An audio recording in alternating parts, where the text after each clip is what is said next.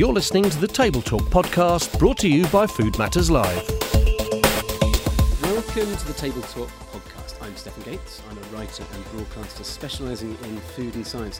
This episode is our first in a series on sports nutrition. Now, sports nutrition has seen a breathtaking growth in both sales and column inches in the newspapers, and also a little bit of media negativity here and there. So we've assembled an awesome panel of experts who sit right at the centre of this whirlwind market, and we're going to be discussing everything there is to know about sports nutrition. I'd like the panel to introduce themselves, actually. So, who have we got here? Hi, I'm Mike Hughes. I'm Head of Research and Insights at FMCG Gurus. Hi, I'm Kate Percy. I'm an author and founder of health and wellbeing company Go Faster Food. Hi, I'm Mel Billows. I'm Head of Marketing and Consumer Insights for Volac.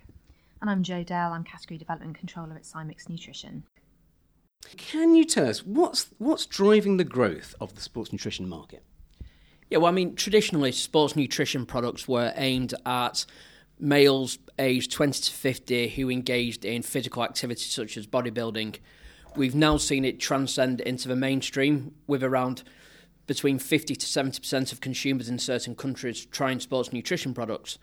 In the short term, the reason for that is consumers are fatigued, they lack energy, they turn to products to help them get through the day. In the longer term, consumers are embracing the concept of healthy ageing. They recognise that their current lifestyles might cause problems later in life. At the same time, they're looking to stay fitter and active until later in life. So there's a lot of consumer demand there, and the industry is meeting it. We're seeing a lot of innovation, a lot of diversification and differentiation with protein sources. It's also helped by some traditional snacking markets having something of an unhealthy image, while protein has a fun and vibrant image which allows people to move across. So there's a lot of consumer push and industry pull driving this demand. So the big question really is why? What was the sudden acceleration? Why did it shift from being a niche? I mean, and I know everyone's trying to grow their market, but it is quite a phenomenon, isn't it? Jo, is it the consumers that have pushed this demand, or is it new innovation bringing new products that everyone's gone, we'll go for that? I think it's a mixture of the both. I think what we've seen is, if you take a step back and think about how we live our lives today versus how we lived our lives 80s, 90s and noughties, snacking is definitely one of the big growth engines within the category. And if you think about it, we used to either eat chocolate or crisps, and that was it, or biscuits. And then in the 90s and the noughties, we saw a lot of kind of healthier innovation come through. And then we've seen this whole space of sports nutrition, which I still think is quite a limited definition of the category. But I think what we're finding is that people have got really busy lives. 1 in 4 people have got mental illness. If you live within the London M25, and this is a quote from London NHS, you could live 17 years less if you have a mental illness. If you look at physical, people are obviously looking at how they can control their intake. So what we're getting to now is a nation of people that want to put good calories in but have good energy out. And it's a balance of physical and mental wellness. And then you've got an overlay of what we're seeing globally in terms of the planet and the environment. And 1 in 7 people, in fact, it's probably turned to 1 in 5 because it's growing so quickly, are now vegan. So there's a whole mixture of things, whether it be environmental, but I think fundamentally people are wanting to take back control. And their bodies are one of the few areas, they're working hard, they're travelling hard, they're commuting hard. You've got Facebook, you've got Brexit, you've got everything else. And actually there's a real step change in people being able to look on the internet, look at their digital devices, do their own research and understand actually how they can control and make a positive impact. I mean, Park Run, for example, I know we talked about this last year at Food Matters Live, Kate, and that actually has 5 million people do that now. And that actually started by a guy who literally wanted to get some space mentally in his head and just go for a run. That's, like I say, got 5 million people, and that's just grown organically. And that's because people aren't marketed to do it. It's because they want to do it, and they want to get out, and they want to be healthier, be fitter, be stronger, and feel better about themselves. And okay, so Kate, on one side, I completely agree with that we've got people who are more aware and that the people are doing more and they care more about their nutrition and they combine it with sports. But we have this perception of our nation as being a bunch of couch potatoes. And so how do you square these two things up? Yes, it doesn't quite fit together. But I think I was at a talk a couple of years ago given by Dame Danny Greig Thompson, and she said, I think we should just kill the word sport, because sport is just something that, it sounds hardcore, doesn't it? It's what it's kind of bodybuilding. It's Olympic athletes. It's that sort of thing. And actually now all those sort of hardcore sports have become more accessible. So if we think of the number of people running the London Marathon who are not Olympic athletes, who just think, oh, I can do that maybe. So-and-so down the road did that. Maybe I can do that. So I think that sort of sport is now, maybe we call it active lifestyles, getting out, doing something every day. I think we were talking about the actual, what the name of the category, sports nutrition, we've got a slight issue with that, and I think that is changing as well. People are trying to get off the couch, but there are still a lot of people who are on the couch, and but I think we're going in the right direction. I think we've got, especially with women, a massive increase in women just doing sport or putting kit on, which they didn't used to even dare to do. I'd like to pick up on something that Joe said, which is this idea that the category is potentially overdefined, that sports nutrition is too narrow a definition. Do you find that in the people that are using your products? We certainly do. I mean, when we look back at the traditional core users of protein, they tended to be male, they tended to be young, they tended to be bodybuilders for aesthetics only. Now when you look at how sports nutrition has now evolved into what we call active lifestyle, I think you'll see that there's much more accessibility for people, particularly women, as Kate has said.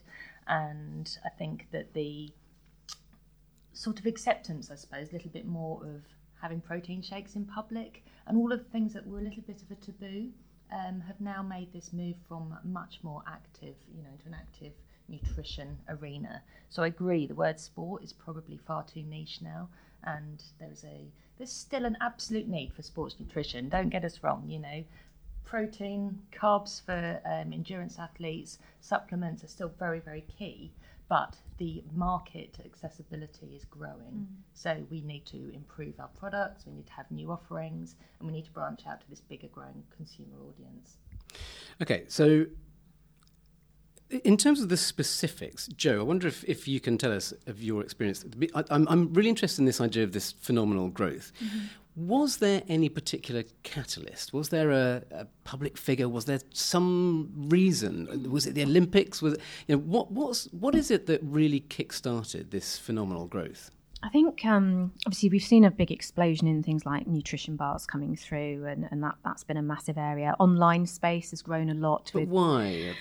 I think the one thing that, and this is just a personal opinion, is if you have a look actually in terms of healthier snacking occasions from 2014 onwards, there was a pivotal moment in, I think it was like August 2015, where sugar and the government's sugar reduction plans came in, and we saw like the occasions of healthier snacking increased by 1 billion. I mean, it was just phenomenal over the 3-year period. And I think that's where people really started to think about sugar and intake in terms of what they were putting to their bodies, but also just looking at macros in general. Now, if you look at the Kantar figures on this, if you go back over the last 5 years, actual volume growth, physical volume growth of what we put in our baskets in the UK has grown by 5%, and there's going to be reasons behind that, population expansion, etc., etc. When you break it down, sugar is still very much a declining macro. I think it's in decline. Oh God, I think it was something like -4%.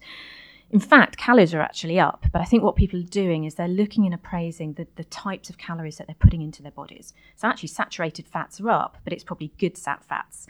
So on all the macros that we've got, there's good sugars, there's bad sugars, there's probably proteins that are, you've got plant proteins, meat proteins, you've got a scale and a spectrum in all of these areas. And going back to those stats, the 2 leading macros were protein and fibre. So protein's grown 6% in overall volume terms, ahead of total volume, and the fibre's grown at 5.5%. So I think, people ask, is this a blip? Is it short term? I don't think this is. I think we've now got fundamentally to a point where health is lifestyle and lifestyle is health. And actually, it's not, you start to eat snacks and take shakes in, it becomes habitual, and we literally are seeing a massive transition in terms of shopper and consumer behaviour. Really interesting that you say that it might actually be part of the catalyst is a government health campaign, or essentially. I mean, there was a lot of different things that combine at the same time, but I think that's really interesting. Let's go back to this idea that it was a category that had one shape and it now has a different one. Mike, can you fill us in on the just the absolute building blocks of how you see it? So, was it a small amount of very specific categories that has now grown? Is it the numbers being sold of the same products, or is it a shift in the actual products that are being created? Yeah, I think the key areas for growth are the beverages and the bar format. They're very convenient, suitable for on the go when consumers are looking to snack healthily. I think the one thing that we've seen is when it comes to the sports nutrition market is perhaps not to overestimate the size of it and the demand. The reality is that consumers are not fundamentally looking to change all consumption occasions when it comes to chocolate, potato crisp, sugar confectionery, etc. It's very much targeted at certain occasions when consumers tend to be more health orientated and adopt this debit and credit approach to healthy lifestyles. They'll be healthier in the morning to justify indulgence in the afternoon. So what we... Do you do that? I do, yes. And what we see with this is product categories that are specifically aimed around morning snacking occasions, like you can pick up impulse categories where you can pick up on the go, be it in a petrol station, be it at a convenience shop as part of a meal deal. Those are key channels and key product categories where the demand is. So I think it's important to understand that simply sticking high protein on a product won't necessarily drive sales. The credibility has got to be there, but also you need to target the need state, the occasion, and the channel, and that's more important than identifying just thinking it's exploding everywhere. So there have been quite a few products, cereals and products that people buy normally where people have just added some protein to it. It sounds like a bit of a sort of sticking plaster onto something rather than a fundamental change in how products work. Have you seen this, that people are just kind of adding a word rather than reformulating anything or changing their products, Kate? Yes, I mean, it's been going on for the past few years now. I don't think it's going to carry on. I think that consumers are just getting more savvy. You know, they, especially the millennials, that lovely group of people that we all love so much, you know, they want to know exactly what's in the product that they're eating. They want clean label. Often they want it to be vegan or free from. And I think the protein thing, the protein phenomenon, well, you might have something to say about this, Mel. I think it has its place, but in specific products where it's meant to be. My whole thing is about real food, and real food fuels you better. And I am absolutely passionate that people should get their protein from real food, from eggs, or from, if they're a meat eater, from chicken, etc. But then there are occasions when you will need more protein, like straight after a workout, for instance. But if you're just going to work and you're getting a meal deal at lunchtime, you're not going to need an extra added protein in your normal chocolate bar that you might normally buy. And I think there's a lot of cynicism in the protein sort of arena where companies are just sticking on protein onto the pack.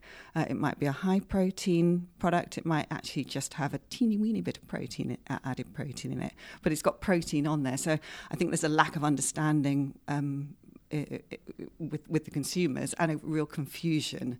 They know that protein is something that they should be eating, but should it be rice protein, pea protein, whey protein? What is it? What is protein? You know, there is a real lack of understanding. But I think what I really want to say is that people just want to know what's on the pack, and that is happening more and more. And people are, rejecting packs of certain products because of the ingredients. When we're at shows with our Go Bites, literally people pick up the pack, read the back, and they say, "Oh, okay, it's got 4 ingredients. Okay, that's fine." It's just it's what people want. I agree with you actually, because when we did some research and we did a lot of like videoing of people in homes asking them what they want, and it is confusing because there are proper government guidelines on what is a proper high protein product. So I think the people, and we've seen a huge amount of innovation, and everyone's slapping protein on the side of packets, and sometimes they're putting percentages on there, they're just putting protein, they're not putting high protein on there. And when you speak to people, they just generally want to understand what's the grammage of protein in this product and has it got good clean ingredient lines, to your point, Kate. Super simple and easy to understand, but I think we're in danger of overcomplicating it because, like you say, the growth's coming through in snacking. Actually, it's still snacking. Nothing's different. You know, it's a chocolate bar, it's a crisp, it's an apple. We're just snacking. We're just choosing to snack on products that deliver purpose or snacking more with purpose. I think 80% of people snack with purpose now. They want their snack to do something extra over and above just being an indulgent treat. It needs to do kind of +1 or +2. And I think that's where we're seeing the difference. And to your point, I think actually what's really interesting is I used to work for a confectionery company, and you're right, in terms of healthier snacking in the morning and more indulgent in the evening. You actually look at the Kantar numbers at the moment, be it off a small base, for the first time we're starting to see growth of healthier snacking occasions in the evening. And that's really exciting to know, whether it's popcorn or whatever they're snacking on in their choice in the evening, whether it's not mindless munching anymore, it's mindful munching. You know, and that's the kind of work there.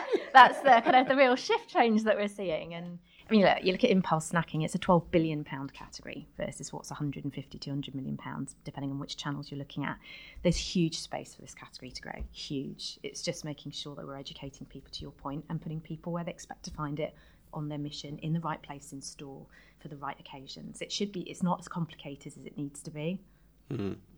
Okay, so Mel, now you are a protein manufacturer. Well, not yourself, but your company is. Somebody putting the word protein on their packet and buying more protein from you is probably, it's a good thing, isn't it? But is that sustainable? How do you see the use of protein shifting? I think the one thing that we've probably not mentioned yet is taste. So there's a perception that whey protein is not very tasty, and in the past it hasn't been very tasty. You know, bodybuilders will put up with this because it's a fact of life for them. They just want the maximum amount of protein as quickly as possible after their workout. Now, with active consumers, I think that protein enough is a word enough for them. The source of the protein is still a little bit down to education. So as Kate alluded to, there are so many different proteins out there now. Is whey still number one? We'd like to think it is, but obviously there is a big growth in plant and vegetable proteins. Now, if you look at what consumers are actually looking at on a pack, active consumers want taste. So we have to remember that the word protein is almost a secondary benefit. Taste is number one. So what we try to achieve through Volac is creating protein ingredients that can add not only protein fortification to everyday foods, but also to taste. So if you can make high protein tasty ice creams, high protein tasty cookies, suddenly this mindful snacking, becomes much more permissible because you've got the taste and you've got the protein.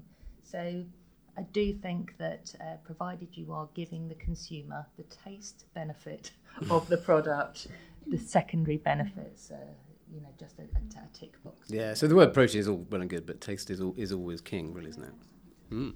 I suppose the other thing is that with the enormous rise in veganism, people need to vegans need to get their protein from somewhere, and the kind of lack of knowledge of how to cook at home with vegan products that are going to provide protein, with pulses, etc., is driving packaged products with protein in, or driving the growth of packaged products with protein in them. Perhaps, I don't know whether, with the whey protein, have you found that's an issue with the rise in veganism? Sorry, I've asked a question. Well, this is certainly something that Mike and I are in discussions about outside of this meeting. So I'll hand it to Mike. Yeah, I mean, it's certainly interesting at the moment. First, to just address some things that were mentioned around how sustainable is this market, and you can't just simply slap high protein on a product. Consumers are often aspirational, so if you say to them, what do you think of protein? They'll tell you it's great. They can't get enough of it. The average person won't be able to tell you how much protein they consumed in the last 24 hours, how much protein they should be getting. And actually, when it comes to ingredients like protein, consumers are less likely to underconsume when it comes to protein compared to other ingredients like fibre. And the taste is a massive issue at the moment because, again, it's got to be remembered, consumers still pick these products up for a convenient health boost. You may get, as I mentioned, like bodybuilders, athletes who will pick a product up and it doesn't matter about that chalky taste or the texture. It's a means to an end. When it comes to the everyday consumer, they want that product to be compromise-free. They want it to be guilt-free. So firstly, taste is a crucial thing. And what we've seen is, obviously, there's the move away from just whey protein and diversification. And the big challenge for both whey and plants at the moment is overcoming consumer skepticism that may be drawbacks with these products, irrespective of whether it's whey or irrespective of its plant-based protein, and not just whether one lacks nutritional value, but crucially, if it has a good taste. In terms of veganism, what we've seen is there's certainly changing dietary habits. Consumers are looking to cut down on their meat intake. Something more prominent than veganism, in my personal opinion, is the rise of the flexitarian, the person who can't give up meat for good, but what they want to do is just say, perhaps one day a week I'll cut it down. It started with the Meatless Monday campaign in the US at the beginning of the 21st century and kind of grown to a worldwide event. So what I would say is perhaps for reducing in meats will have a small influence on the desire for plant-based protein, but otherwise I wouldn't say it massively influences that. So what's the most successful either claim or ingredient or product that you've brought out in recent times? Can I ask you first, Kate? Right. So I suppose we have two products that you can actually buy. Yeah.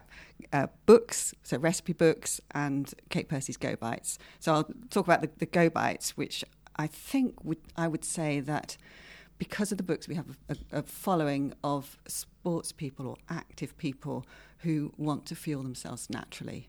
So the biggest sort of selling thing about the Go Bites is that they are all natural and very, very simple. And I think that's I hope it's a growth area. It seems to be that people just want to eat something that's not full of fillers or extra sugars or anything like that. So that would be the biggest selling point for us. Fab. Okay, and Jo?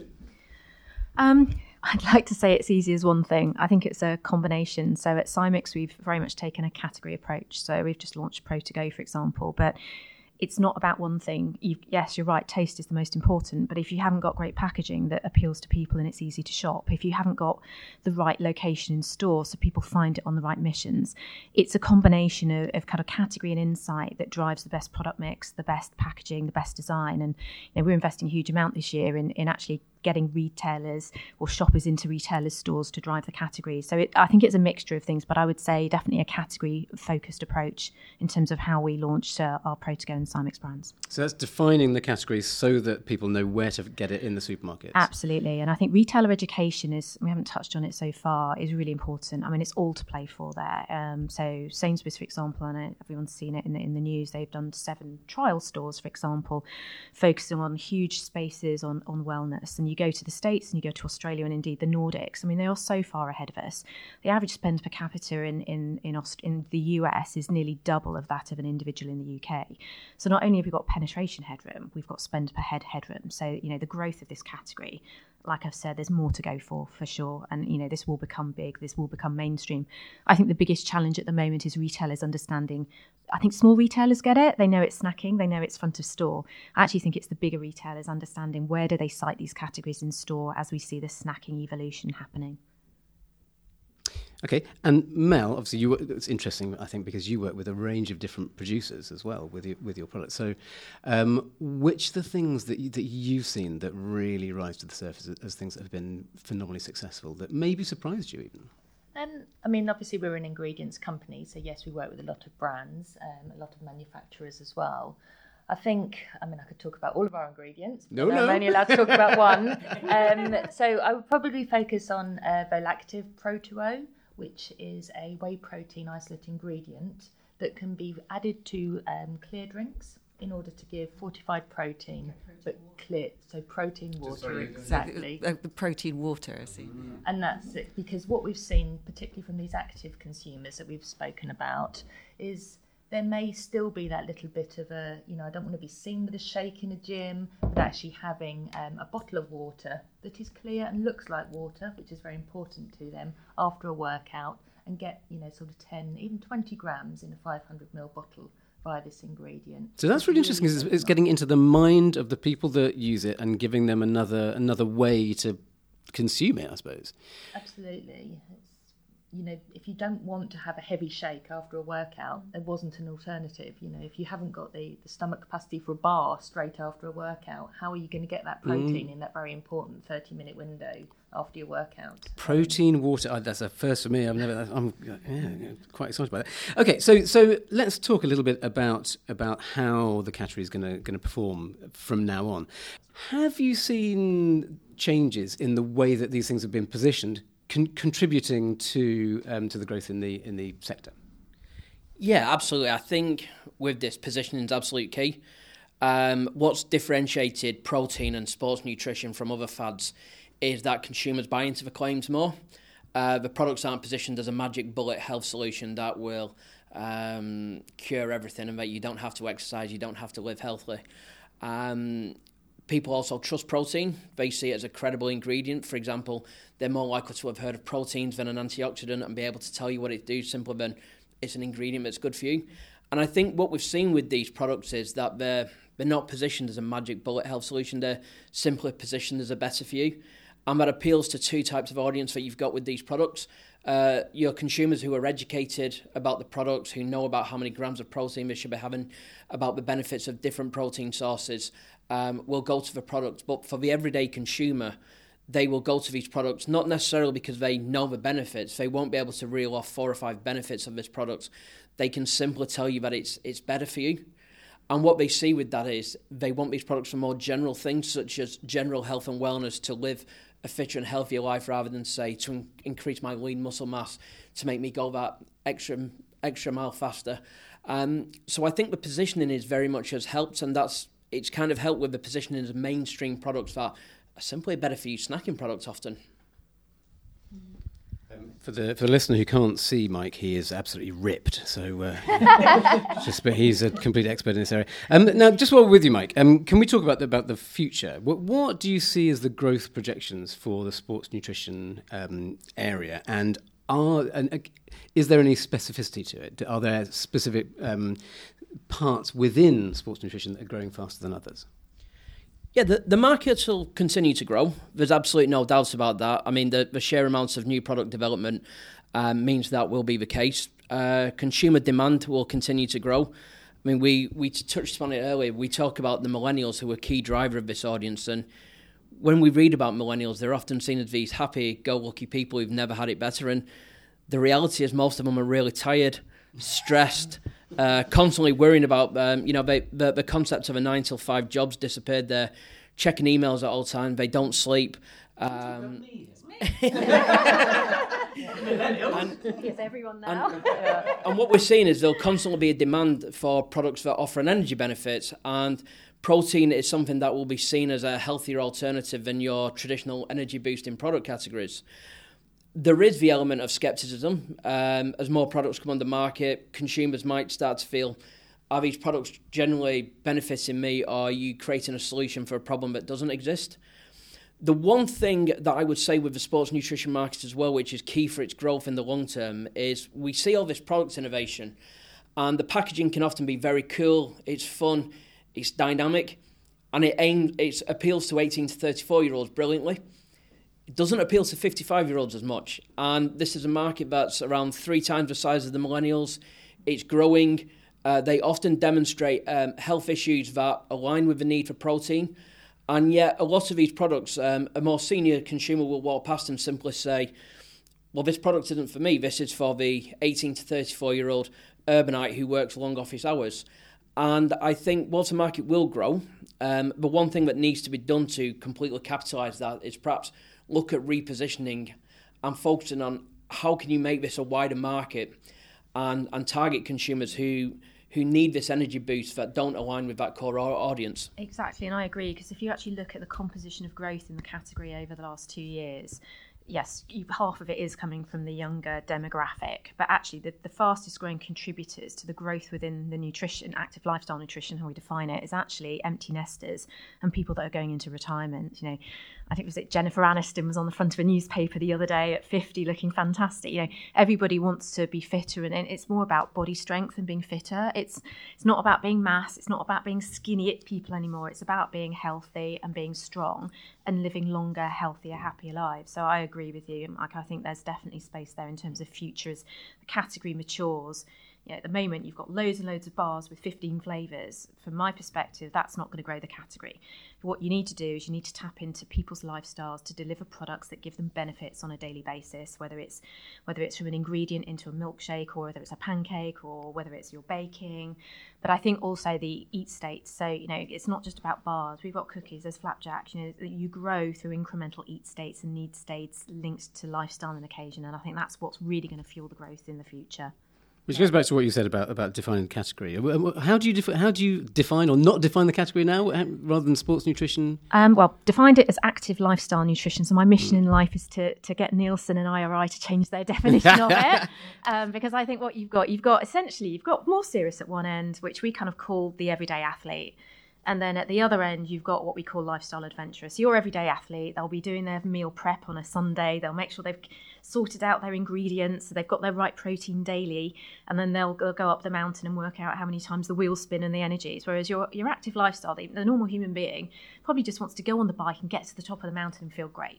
So there's a real, you know, it's all, the motivations are different. And I think that's where you've got this whole evolution of, I call it like the democratization of sports nutrition into active lifestyle. And there's a broad spectrum and there's a space for everybody in it. Mm. Okay, Mel, the future then. So looking ahead at products that you're working on with your clients, is there a shift in the focus?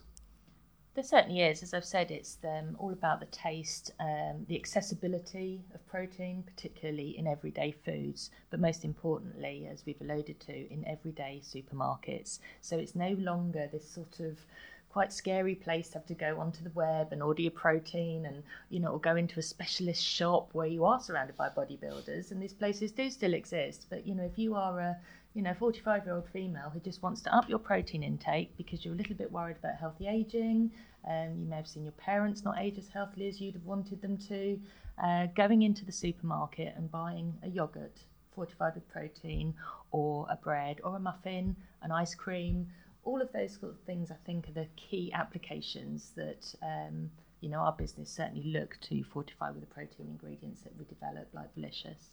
Yeah. Okay, so Kate, how about Go Faster for seniors then? Do you, I mean, you know, looking at different sectors, is this important for you as somebody actually sort of having to sell these things? I think it's a really important market, and one that I represent, in fact.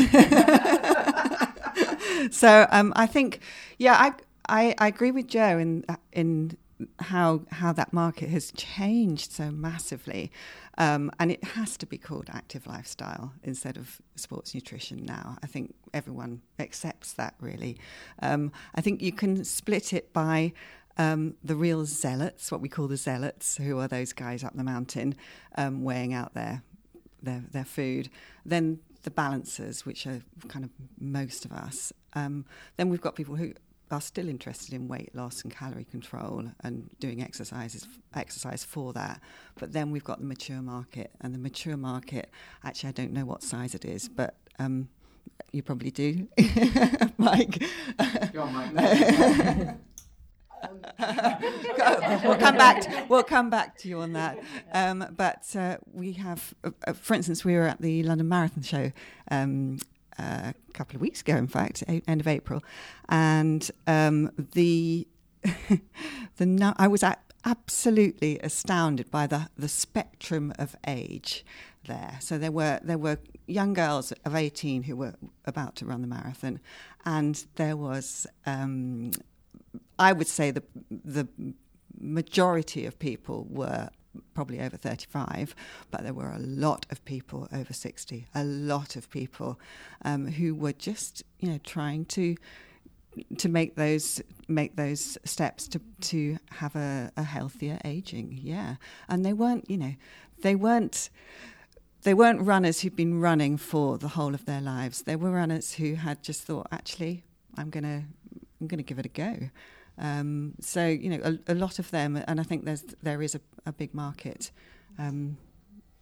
for them. Yeah, and I'd say one of the interesting things actually about protein intake is the older you get, the more protein you need. So actually, the older you get, you need more protein than a bodybuilder. So with the education, I think, is important there as well. Well, that's a really interesting point, because I mean, one thing I do know is that there's been a bit of media negativity about the proliferation of sports drinks and the concept of everyone needing protein. How do you feel about that? I mean, there's been I wouldn't quite call it a backlash, but there have been quite a few articles in papers online saying you don't really need more protein. How would you counter that? Sorry, how would you counter that, Mel? I mean, it kind of depends what the context is.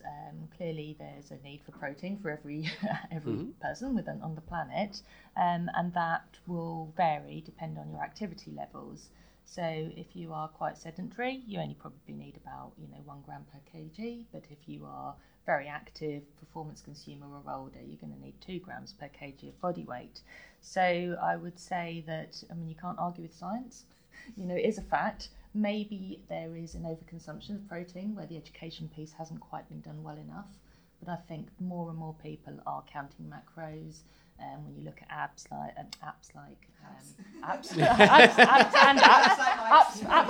It was bound to happen at some point. So things like Carb Monitor, all these apps are really growing, and people can just put in their body weight, their height, their sex, and they are getting how many macros they need and counting, their protein grams. Can I say something? Yeah. We run an education program where we go into schools and we basically we teach kids 5 basic recipes that they can have under their belt in their repertoire before they leave home. And the big thing about it is really for them to understand the link between what they eat and their health and their mental and physical well-being. And I have to say that there is such a massive lack of knowledge of what protein is, of what fats, what the macros are. We think, everybody knows what protein does. They don't. They really don't. And what they really don't know is how to translate that into real food that they put into their bodies. So a sixth former who was doing a BTEC in sports nutrition, in PE, the PE BTEC, said to me, I said, how are you enjoying this cooking? And he said, oh, it's amazing. It's amazing because I know what fats are. I know what protein is. I know what carbohydrates is. But I don't know what it means in terms of food. Yeah. I think it's really interesting because if you look at it, traditionally people have looked to the government to give them their guidelines on what they eat. And I think, as I mentioned earlier, I think there's a lot of distrust about all governments at the moment, whether it's US government, UK government, European or what have you. So what's happening is, in the absence of the trust in that, they're looking to manufacturers and also retailers to kind of drive this agenda, because actually their trust levels with retailers and manufacturers is probably going to be higher in the long term. Might sound a bit controversial, but I do think that that's why retailers are so important in terms of driving this agenda. And then obviously the government have just announced, is it 2024 for the reduction in calories? So not only have they had their sugar programme, they've now got a calorie reduction programme. So they're just legislating. But ask people underneath it, do they understand? To your point, they just don't. That's why retailers and manufacturers need to help educate as part of this whole world that's exploding out there. Fantastic. Okay, well, you've been listening to Table Talk on the future of sports nutrition with Jo Dell, Mike Hughes, Kate Percy, Mel Bellows. Everybody, thank you so much. Thank you. Thank you.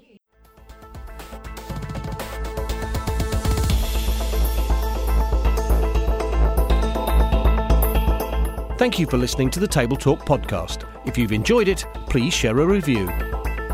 If you like what you've heard, find out more on foodmatterslive.com or find us on Twitter and Facebook.